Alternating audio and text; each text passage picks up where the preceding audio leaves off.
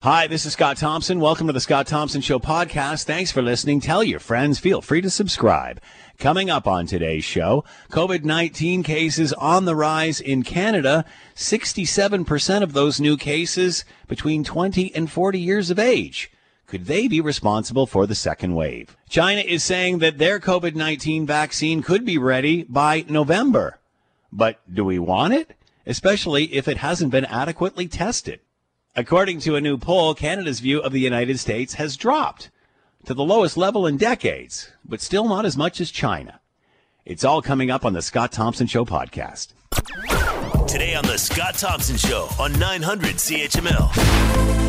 I'm Curtis Thompson, Scott's son. Hey, young and not so young people, 67% of new COVID-19 cases in Ontario are between 20 and 40 years old. Do you want that on you if a second wave hits? Follow the protocol like we are in school. It's the Scott Thompson Home Show. Here's Scott Thompson!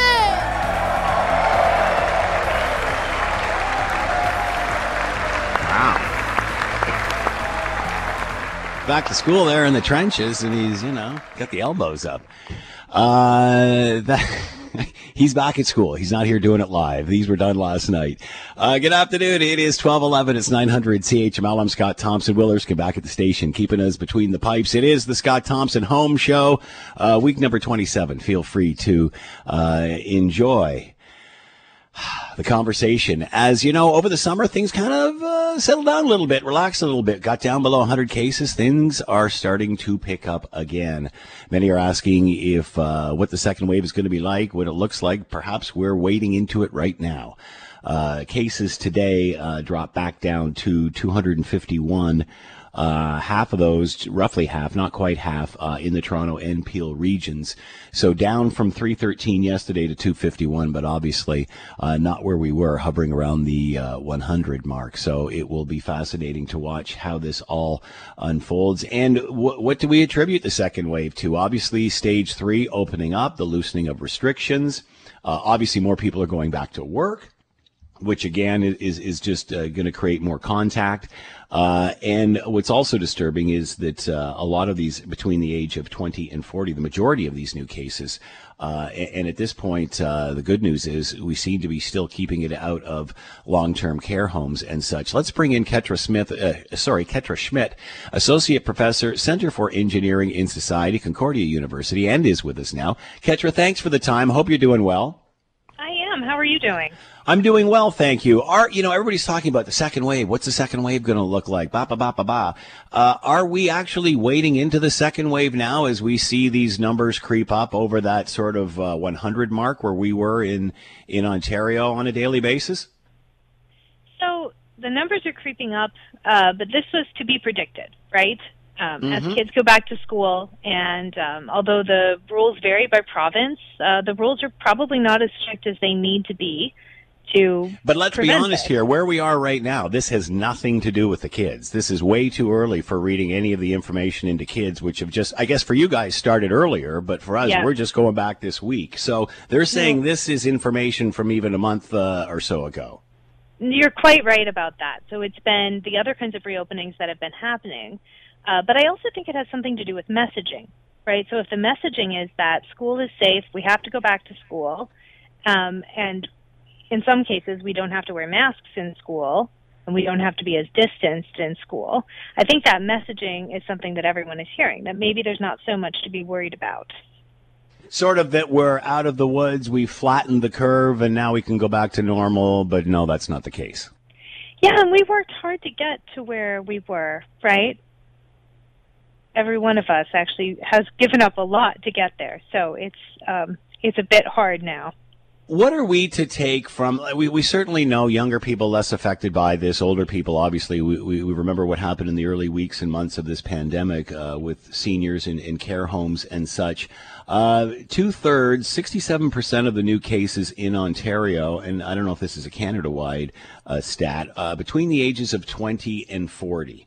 is how come this demographic? Why are we seeing the spikes? And I mean, these numbers are quite high to be 2/3 of the new cases. Why do you think we're seeing that? And could this demographic help kick off the second wave? Well, yes, definitely it could help kick off the second wave. That might be what's happening right now, right? I would tend to say that is what's happening. We're starting probably in a second wave. We're in the second wave with those spikes, with the spikes we're seeing. So. Yeah, I think so. So definitely they can kick it off. And I think that some of this comes back to the early messaging about who is at more and less risk. That's true to some degree in terms of acute hospitalization, right? But if you're in a 20 to 40 range, that doesn't mean you're safe. Perhaps you're a little safer in terms of the disease. But what we're not talking about very much are post-COVID symptoms. And those are not necessarily mild, even for people in that age range. So what should be, or what is the message for the 20 to 40-year-olds who obviously that's who we have to focus on in this messaging? That's where we're seeing a majority of the cases. What sort of messaging do we present to them?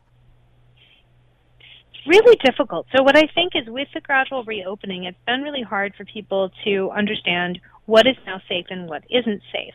Before, when we were closed, we had a very clear idea, don't be indoors together without a mask, don't be very close.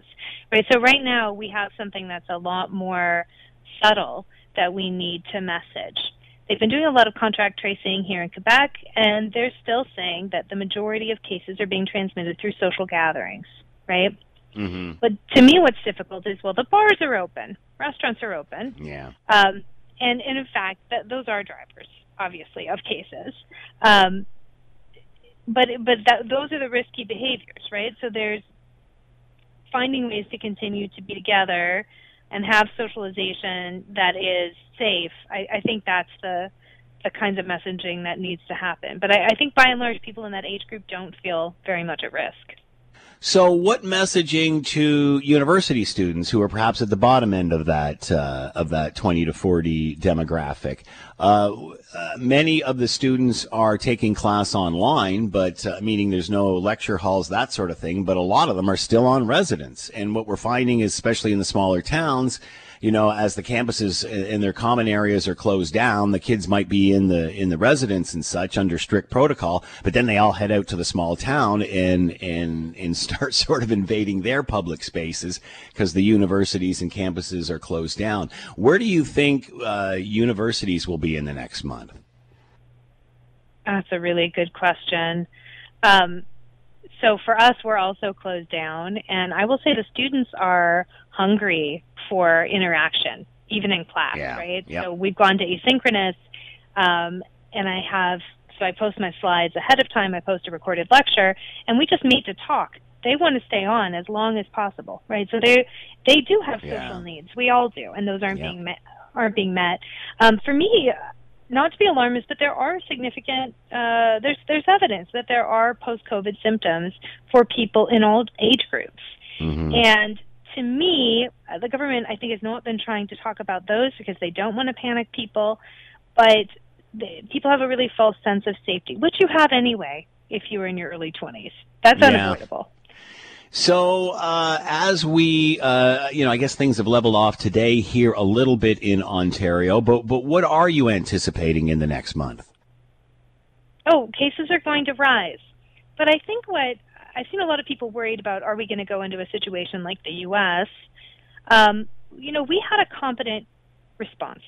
Governments at the provincial level and the federal level were competent. They made it possible for us to do what we did. What we did wasn't perfect.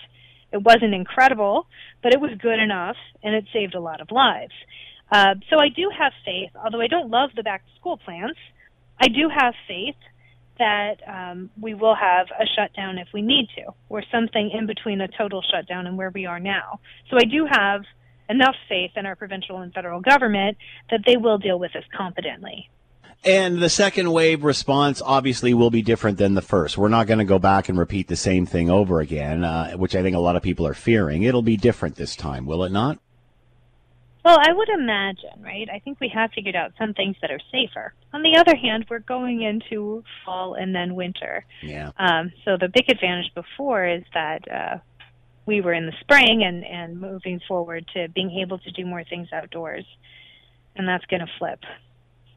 Ketra Schmitt has been with us, Associate Professor, Center for Engineering in Society, Concordia University. Ketra, thanks for the time and insight. Much appreciated. Be well.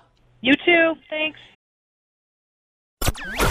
You're listening to the Scott Thompson Show podcast on 900 CHML. All right, speaking of COVID-19 and chatter all the time about a vaccine, when will it arrive? China is now saying that their COVID-19 vaccine could be available for the general public as early as November. But are they going to share it? And are they going to share it with Canada? Considering a deal has already fallen through, does this have any relation to the Huawei CFO detention? Let's bring in Charles Burton, Senior Fellow, Macdonald-Laurier Institute, and he is with us now. Charles, thank you for the time. I hope you're doing well. Good afternoon, Scott. So your thoughts. Will China have a vaccine before Christmas? And if they do, will they share it with Canada?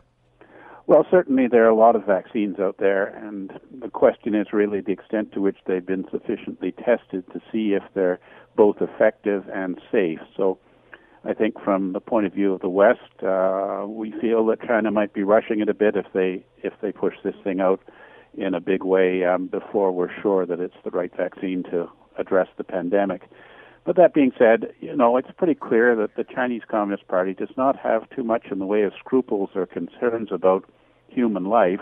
And so the idea that if there was a vaccine available that should be shared with Canada so that Canada can be involved in testing or production, and they deny that to us because of the ongoing diplomatic crisis between Canada and China, because they insist that we should be releasing the Huawei CFO Meng Wanzhou yesterday, if not before, is definitely within the realm of possibility.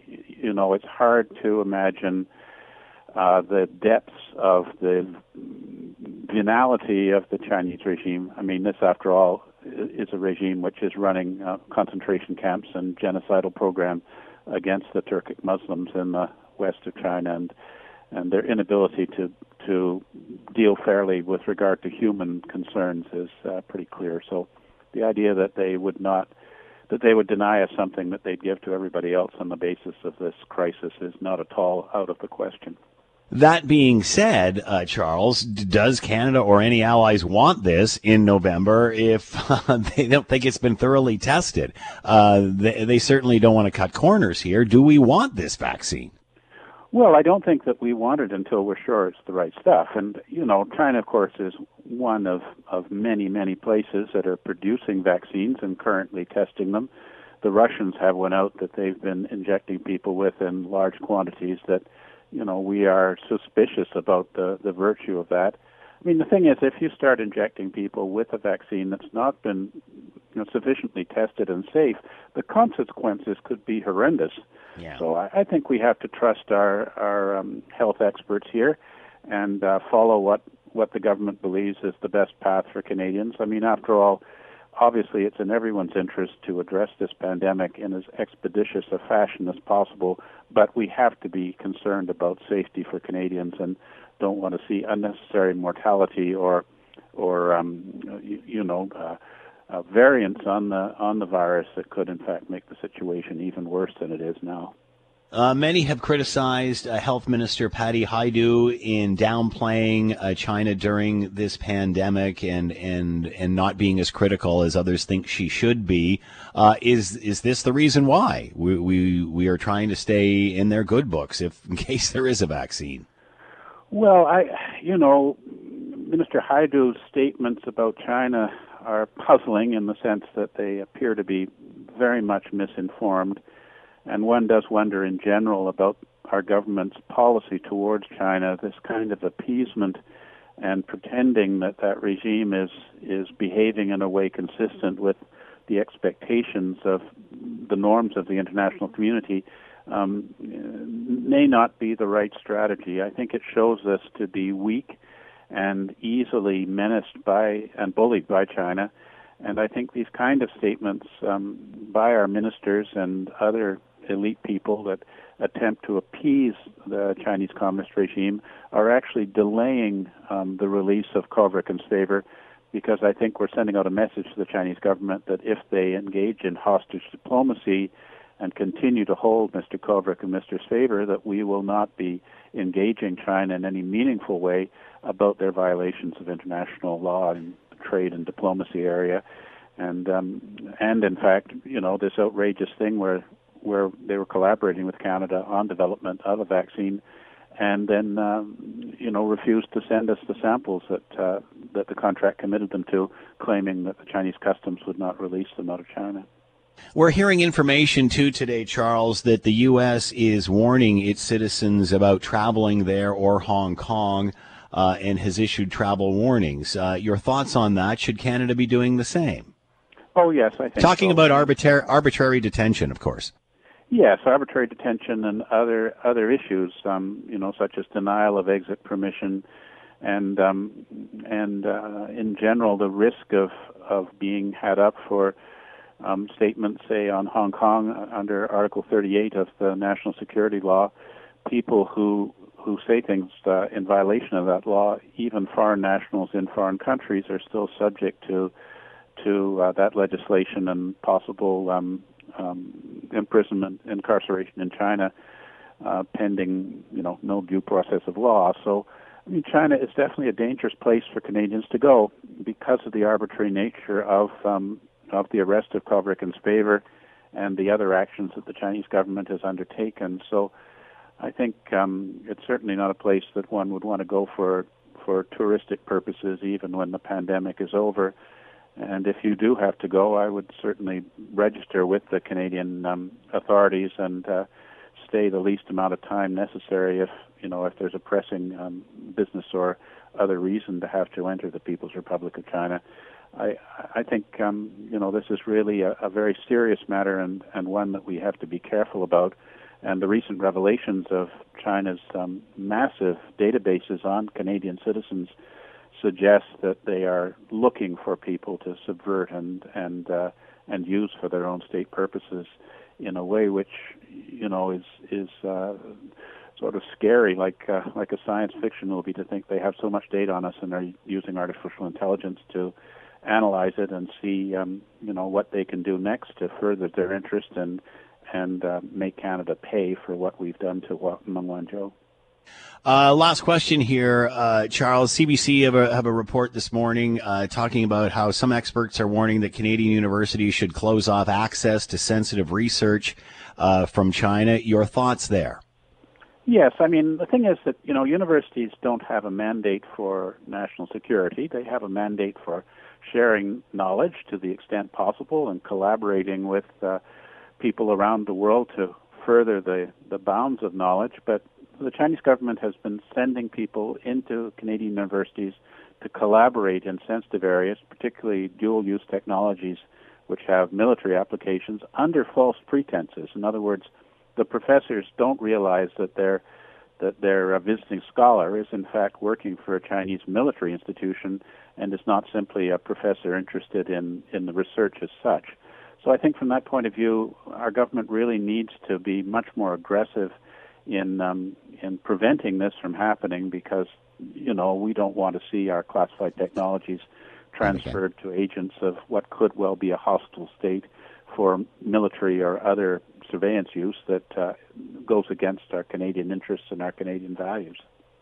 Charles Burton has been with us, Senior Fellow, Macdonald-Laurier Institute. Charles, as always, thank you so much for the time. Be well. Good to speak with you again. Let's bring in Margaret McCuaig-Johnston, Senior Fellow, Institute of Science, Society Policy, University of Ottawa, Senior Fellow, China Institute, University of Alberta, Distinguished Fellow, Asia Pacific Foundation of Canada. Margaret, thank you for the time. I hope you're doing well. Yes, thanks. Your thoughts on this recent report that is coming out of the CBC, that we should be more aware of what Chinese students are studying and their access to sensitive information in Canada. I believe the headline is, Experts Call on Canadian Universities to Close Off China's Access to Sensitive Research. What are your thoughts?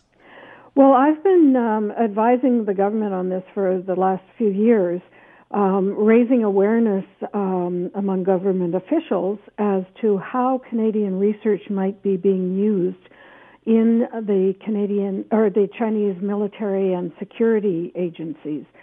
And I've been very concerned about this. I've been a collaborator with China on research and development since my first trip in 1979 to China.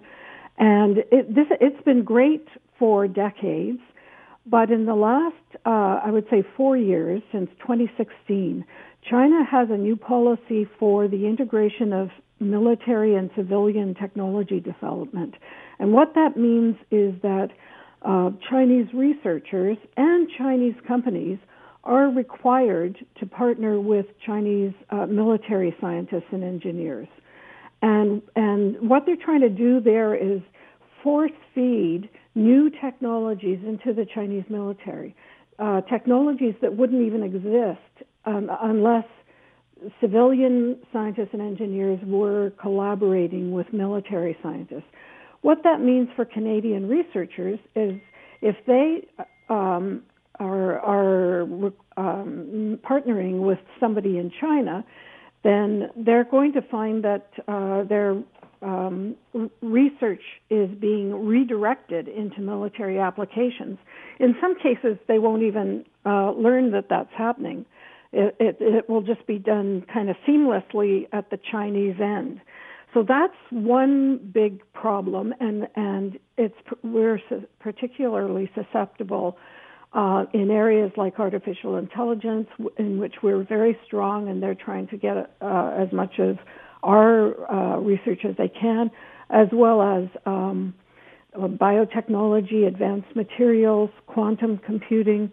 So these are areas that are a big concern. And then they're also sending military scientists and engineers to Canada into our universities to learn whatever they can.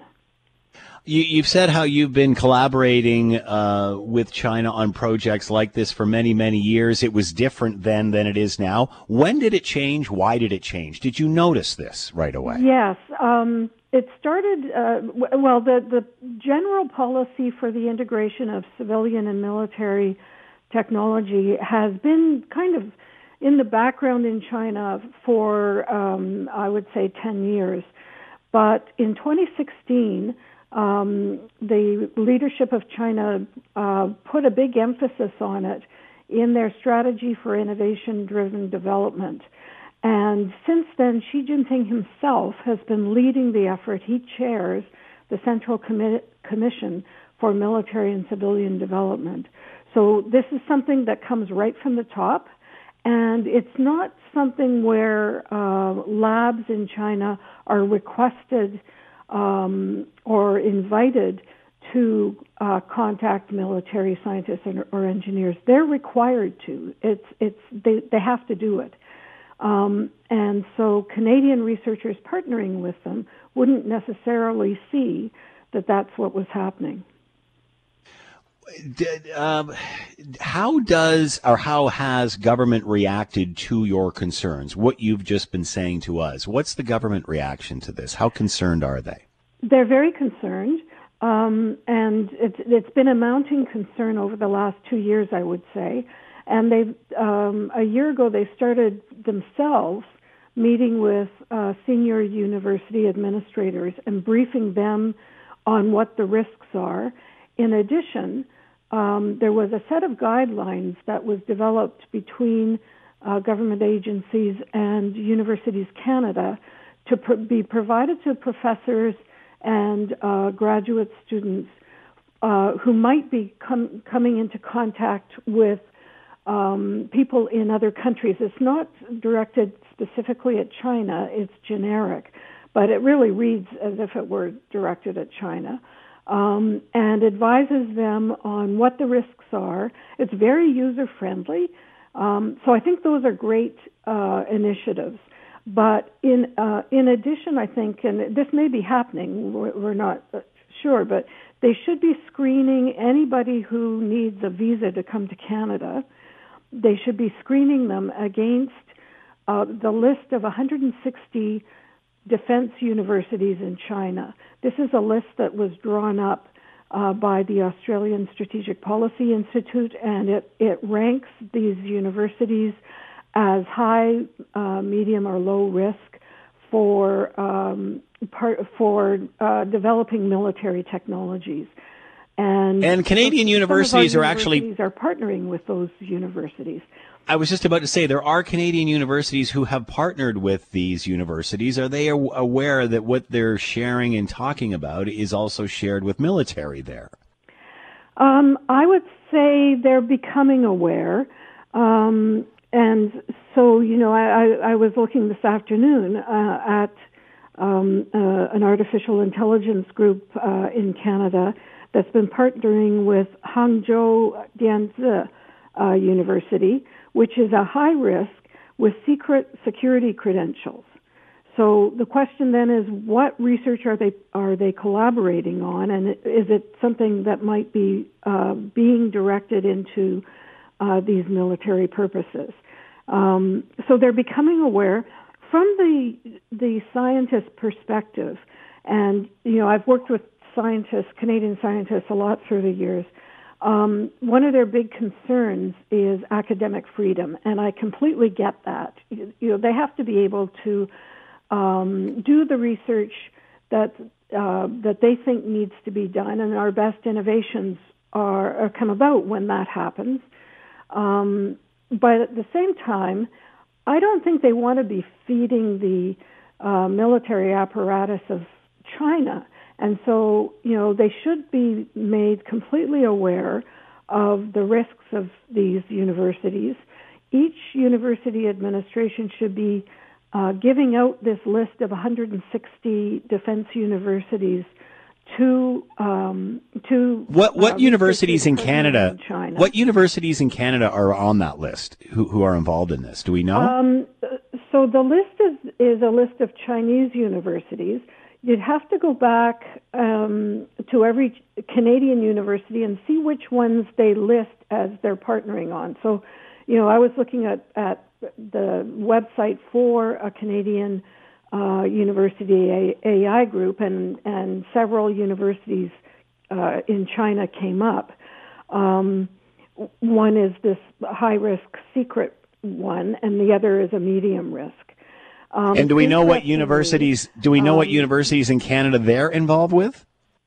Pardon me? I guess I'm looking for the names of the Canadian universities that they're involved with. Oh, okay. That particular one is University of Alberta, but all the big research universities in Canada are partnering in some way with China. So they need to be taking this list of 160 and going through it and seeing which ones are flagged as high or medium risk. Now, is that the university's responsibility, or is that something that should come from the government of Canada? Where would that guideline come from? Well, they already have guidelines of risk, of general risks. The list of 160 should be given to university administrators who would give it to the various research groups across their university. I know that some universities say, well, it's not our business to be enforcing national security, but they're on the ground, and CSIS isn't, in their labs every single day, obviously. And I think they have an obligation to be doing whatever they can to ensure that Canadian researchers aren't accidentally or inadvertently partnering with military universities. How do universities balance this, Margaret, considering they get an awful lot of money from China and Chinese students to come here? Right. Well, it becomes a monetary issue. They depend on it. When they partner in China, some of the funding comes from China. Maybe indirectly through their partnering university in China. So it's something that's in the back of their minds, but frankly, in artificial intelligence in particular, Canadian researchers don't want to be feeding military technologies with their own research. They want their research, and this is very broadly across artificial intelligence scientists and engineers in Canada. They want their research used for positive social benefits to Canada, not to military agencies. And so they won't even return phone calls often from Department of National Defense or CSIS in Canada. And yet accidentally, inadvertently, they may be unknowingly partnering with somebody in China who is part of that military or security apparatus. Margaret McCuaig-Johnston with us, Senior Fellow, Institute of Science, Society and Policy, University of Ottawa, and Senior Fellow, China Institute, University of Alberta. Thank you so much for the time, Margaret. Much appreciated. My pleasure. Thanks very much. Bye.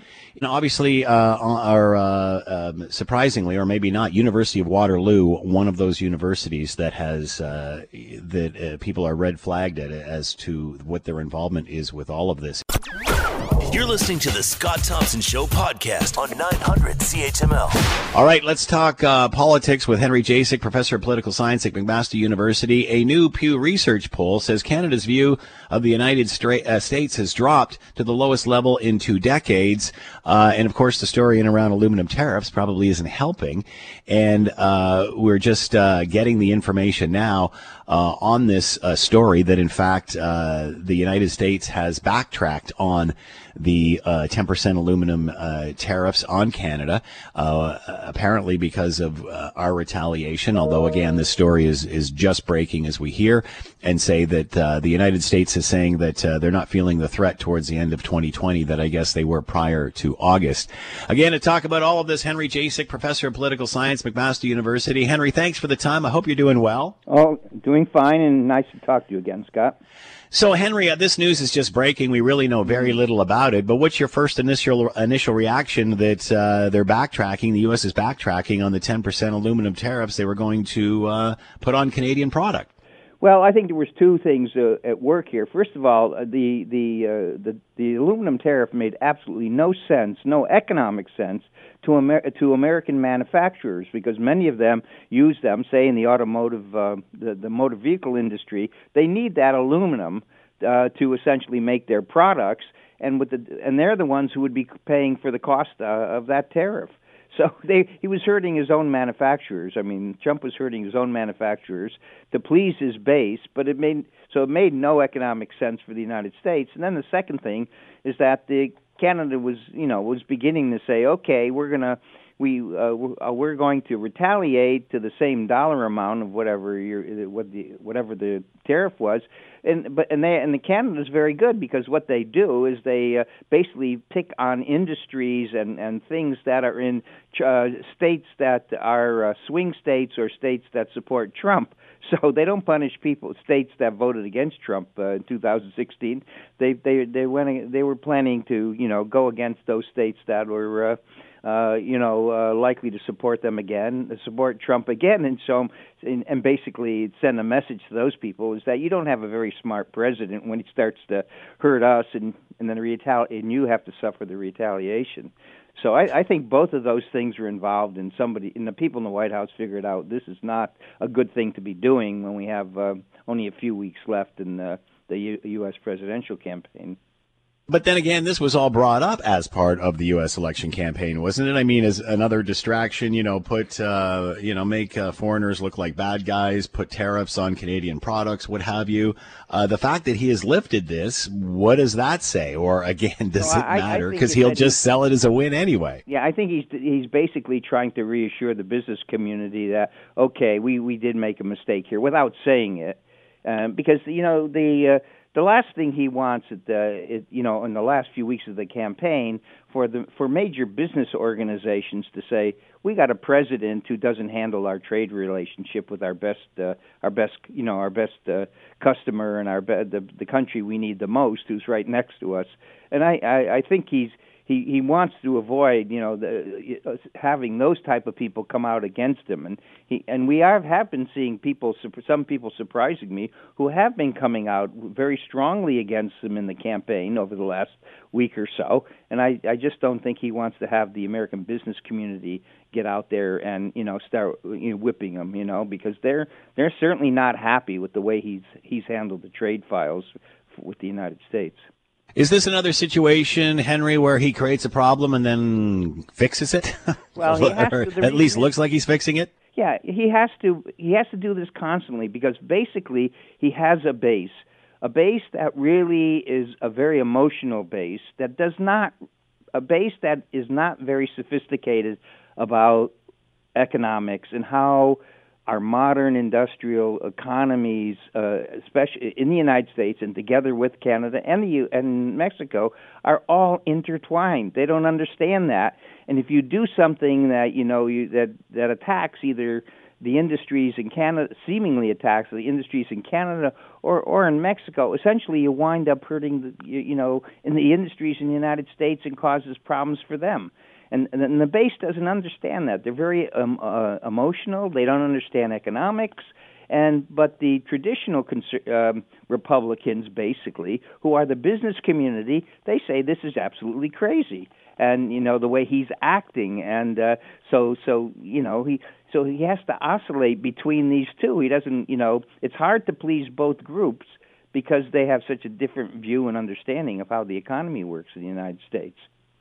All right, let's talk about perception around the world. It certainly seems to be a divisive world. We're hoping that somehow COVID-19 unites us, or at least our allies again. We certainly know how Canada's and the world's perception of China has absolutely plummeted in the last 6 months. But now we're seeing evidence of how Canadians are feeling about those in the United States. And a new Pew Research poll says that Canadians' view of the U.S. has dropped to its lowest level in nearly 2 decades. Can we be surprised about this when we're talking on a day that they've rebounded on a 10% aluminum tariff? Yeah, well, no, not at all. I mean, it is interesting. I read the summary of the article about the Pew report, and it's interesting. They didn't even mention trade. They thought it was mainly due to the Canadians' view that the president has completely mishandled the coronavirus. They're very happy that the border's closed. They want to keep it closed because they think there's just a lot of people who might come up who have the coronavirus, and so they think that this is the president's fault. And he just keeps getting lower and lower marks from Canadians whenever he talks or does anything about the virus. And so they mentioned that as the big thing, and they also said that they thought, especially over the course of the summer, they were aghast at the way local police authorities in the United States treated people who were, being arrested for a minor crime, who were minorities, or people who had mental problems. And the type of videos we're seeing, of the police leaning on the throats of people, who are being arrested for something very minor, or, people, point blank shots in the back of people who don't seem to be unarmed. These pictures of that what they see in the U.S. is so abhorrent to Canadians who are not basically not used to that, and I think they're also probably surprised about how, in a way, from a Canadian point of view, that the people that a lot of the local U.S. police forces seem to be out of control compared to what people expect from the police forces in Canada, and that was not mentioned by the Pew people, but I think that's something that a lot of Canadians never really perceived. They don't really perceive until recently. The things that we're seeing in the U.S. but some of the police are doing, we generally would not see that in Canada. In general, you wouldn't see that much violence towards people who are apprehending. Is this all about Donald Trump, or just the reaction to the America he has created? Well, I think it's both, because they think Donald Trump is trying to recreate this new America. He's right. I mean, he's campaigning as the president of law and order. He would never criticize the police, who are doing these things, engaging in these tactics and are being very aggressive towards protesters, towards people who, may have committed a minor crime, or to people who are mentally ill. And he's just seen as enabling people, police who have these instincts to be, relatively brutal towards people they view as lawbreakers. And I think that's very. I don't think Canadians expect that. I mean, Canadians expect that basically that police are there to serve and protect, really, and to be pretty decent. Now, sometimes there's mistakes made, but they're not. We don't have them so the graphic type of cases that we have in the U.S. Would it change? Shocking. Would a change in president, you think, Henry, change Canadians' perception of America? I think they would. I do think they would, particularly by older Canadians. I think they will like basically the personality and the way Joe Biden would handle things. And I think Joe Biden. Well, we don't, trade. We're not. I think probably he would consider Canada to be more of a friend than Trump has. I mean, just this whole thing about the aluminum, but looking at how Canada was just been treated by Trump over those 4 years, and here we are, we view ourselves as the best friend the United States has, and we constantly get beaten up by this guy.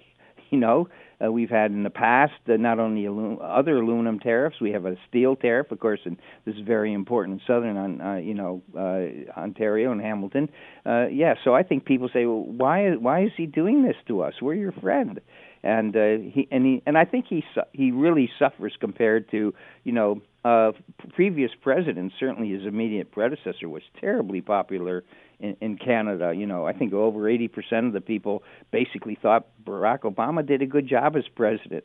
Now in the United States, you got people who are, they're down to about 20% who think he's doing a decent job. It's just a dramatic fall, and it's just simply because the comparison to previous presidents is just makes Trump look very, very bad to Canadians. Obviously, this poll talks about Canadians' view of America and how it's declined. But is that any different from any of our other allies and their view of America? Oh, when we get to Western Europe and those allies, they view the U.S. as now very unreliable. Now, they're much closer, of course, to some dangers. And their dangers, well, they have a number of dangers. First of all, they have Russia as a danger. They have to, a number of them have to be very worried about things that Russia does. They have problems with, with a lot of problems with immigration coming into Europe from both Africa and from Asia, and so they are on the front line of a lot of problems, and they really need the support of the U.S. to essentially try to have a stable world order, particularly in Europe. And basically, for so many of the European leaders, they view this long period of peace, relative peace in Europe. I mean, it's extraordinarily long since the end of the Second World War, and so much of it has been because the U.S. has been there, has been a promoter of peace and a promoter of democracy, and then they find the U.S. is just totally unreliable, and they see a president who seems to be beholden to their main adversary that they're worried about, and that is Putin, and the leader of Russia. So that doesn't surprise me at all. All these other countries have a very negative view of the United States, and it's really about negative view of the leadership right now in the United States. Your thoughts on the Bob Woodward book, the tapes of the president back in March and February and such, saying something completely different than he was telling the American people. Many have said, this is going to take him down, but we've been saying that many times over and over again for years. Will this resonate? Does this hold any more weight than anything else? It reinforces the view that he mishandled the whole coronavirus issue. It just adds more confirmation for those people who are looking for more confirmation, or maybe split between, well, maybe Trump might be good on the economy but bad on the coronavirus, but then this comes out and they say, well, maybe I ought to lean and make my decision on how I feel about how he dealt with the virus rather than do the economy. So we're talking about a small group, but it is a small group that can maybe swing some states, because there are people who oftentimes are wrestling with, two or three different issues, and Trump looks good on one, but he doesn't look so good on the other, and they have to make a decision which issue is going to be more important to them. So I think certainly this does not help at all, and I think one of the comments that Trump made that it was probably a mistake for him to talk to Woodward and give him all these interviews.